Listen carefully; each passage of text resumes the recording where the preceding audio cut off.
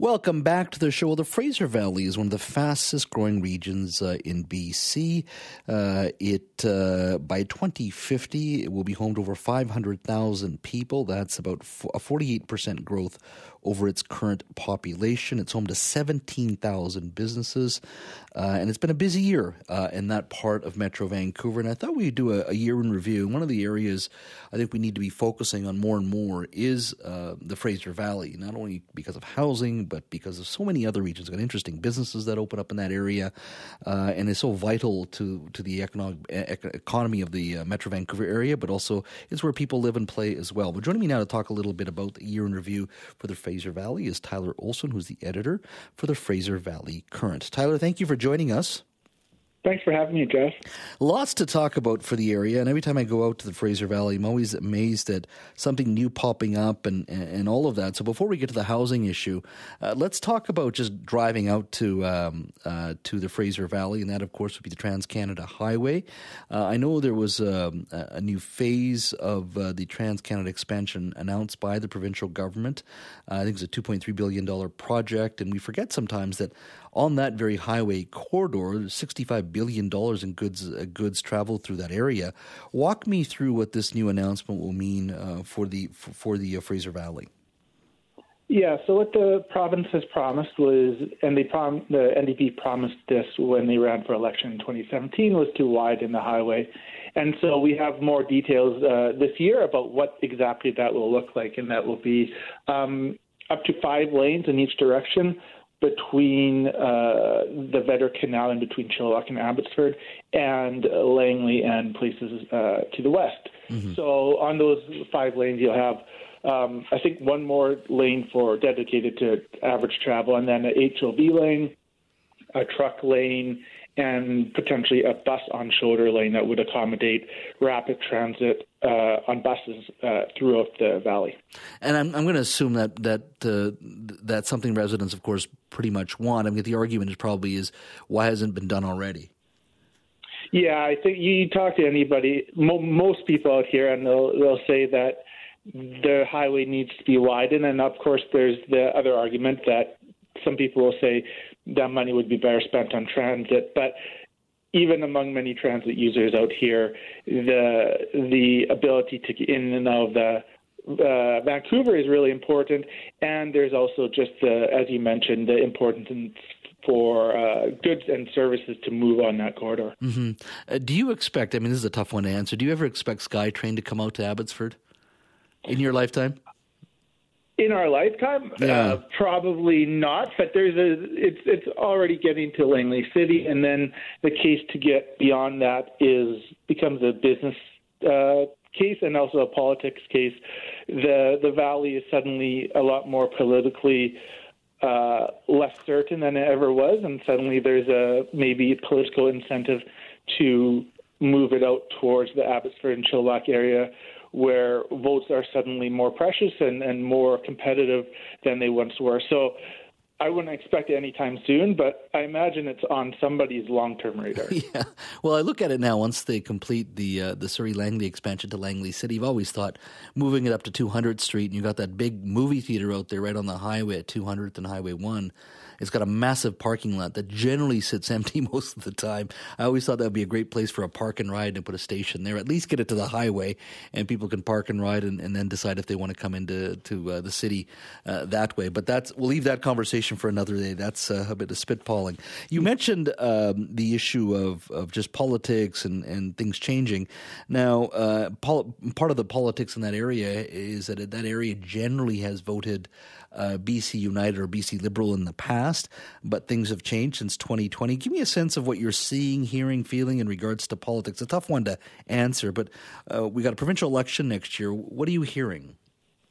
Yeah, well, this is all tied into the fact that, as you mentioned, the area is growing incredibly fast, and a lot of those new arrivals are from places that have traditionally voted for maybe the Liberal and the NDP versus the conservative and right-leaning parties that have dominated the valley for so long. So all of those people are shifting the balance of power and making it more likely for other parties to win. In 2020, 2021, whenever we had that last provincial election, Chilliwack's two provincial ridings both went to the NDP, and we saw an Abbotsford one going to the NDP as well. And obviously with the struggles of BC United and the rise of the BC Conservative Party, it's really up in the air what it will look like next time. The split of the parties will help the NDP like it will help the party everywhere in BC, and it could really reshape kind of the map again in terms of that. And then just everything is really tied into the fact that so many people have been moving to the Valley, and the house prices too, right? Because lots of people are moving out here because the prices are comparatively so much cheaper than to the west in Vancouver. And so all of that reshapes a whole number of issues, including transportation, politics, and more. Now, before we get to the housing issue, you had mentioned just folks more leaning to voting NDP or centre-left or federal Liberal. Is it just a large South Asian population, or are you just finding young people wanting parties that focus more on daycare? It's got to be a little of it, all of it, isn't it? It's immigration plus just native-born Canadians just moving out there to buy a home, I'm assuming. Yeah, it's definitely all of those factors. You have a larger South Asian population in Chilliwack, significantly more than just 5 years ago. You have people who, just from all walks of life, are moving not only from Vancouver to Langley, and then Langley people to move to Vancouver, and Abbotsford, or Langley people move to Abbotsford, and the Abbotsford people move out to Chilliwack, and it all knocks onto one another. And so you have a lot of young families seeking out homes in the Chilliwack and Abbotsford area where they might be able to actually find a single-family home with a backyard, which is particularly important if you have young kids. And those factors all play into just, I think, making the politics less polarized maybe in some way in the Valley, and more focused on some issues that are just relevant to the average person in terms of house prices and that sort of thing. Hey, welcome back to the show. If you're just joining us, we're speaking to Tyler Olson. He's the editor of the Fraser Valley Current, a great newsletter, by the way. I highly recommend you check it out.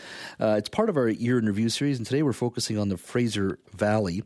Tyler, let's talk a little bit about housing, because so much of what drives growth is housing, the type of housing that's available. There's no doubt people are very much interested in moving to the Valley because of affordable housing compared to some of the areas in Vancouver, that's for sure. Give me a sense of the type of housing you're building out there and the type of growth that you're seeing. Yeah, I think lots of people still have the conception that the Fraser Valley is dominated by single-family homes, and that's because that's true. But the actual way, or the type of homes, new homes that are being built across the valley, has really shifted, just as it's shifted everywhere. In Abbotsford and Chilliwack, it's probably about 20% of new homes built are single-family homes, and the rest are a split between apartments and townhouses, with most of them being apartments. The same is true in Mission. And in Langley, that community is built, or the township of Langley, so the area around the city, has built some of the highest number of new homes have gone up there than anywhere else in the province. They've added, the scale of growth there is pretty remarkable to behold, and to actually drive through, you're driving through new neighborhoods each year. So it's growing at a rapid pace, and it's really going to change the way that the communities feel and the places that people live and the type of housing that is available to people. And in regards to the new housing rules that have been introduced in regards to density, how much of an impact do you see that having, especially in and around transit? Does that change the face of the community potentially? Potentially. The biggest changes really are going to be the changes that require municipalities to approve apartments in certain areas and not require parking in those areas. But in places like Mission and Chilliwack and even parts of downtown Abbotsford, some of the rules are still already permit the sorts of density that the province wants to see. Some of the barriers are just those parking rules, and then some of the barriers have just been on getting approvals and smoothing the bureaucracy a little bit of the process that can kind of hold up those developments. How long have you lived out in that area? About a decade. A little more than a decade. And what's it like? I mean, when people think of having fun, people think of potentially going downtown for restaurants, concerts, all those types of things. But I've always found suburbs are increasingly a great place for a Friday, Saturday night with friends. You don't necessarily need to be going to downtown. How would you describe the Valley in regards to just opportunities for entertainment, opportunities to spend some of your dollars and enjoy yourself? Yeah, I think that's still a struggle that the Valley is wrestling with in trying to find a balance that appeals to younger people, and then while also making kind of use and embracing the type of community level older dad type of, not older dad, but like younger parents lifestyle that I think it's known for, and it works well for. There's so many recreational amenities in the area. There's a huge number of trails. The mountain bike community is massive, and the mountain bike infrastructure is massive and growing all the time. And that's really where a lot of the recreation and time is spent. And so trying to find a way to bridge those two and then create communities where people don't have to have a car to still have fun is really a challenge a lot of the communities are facing.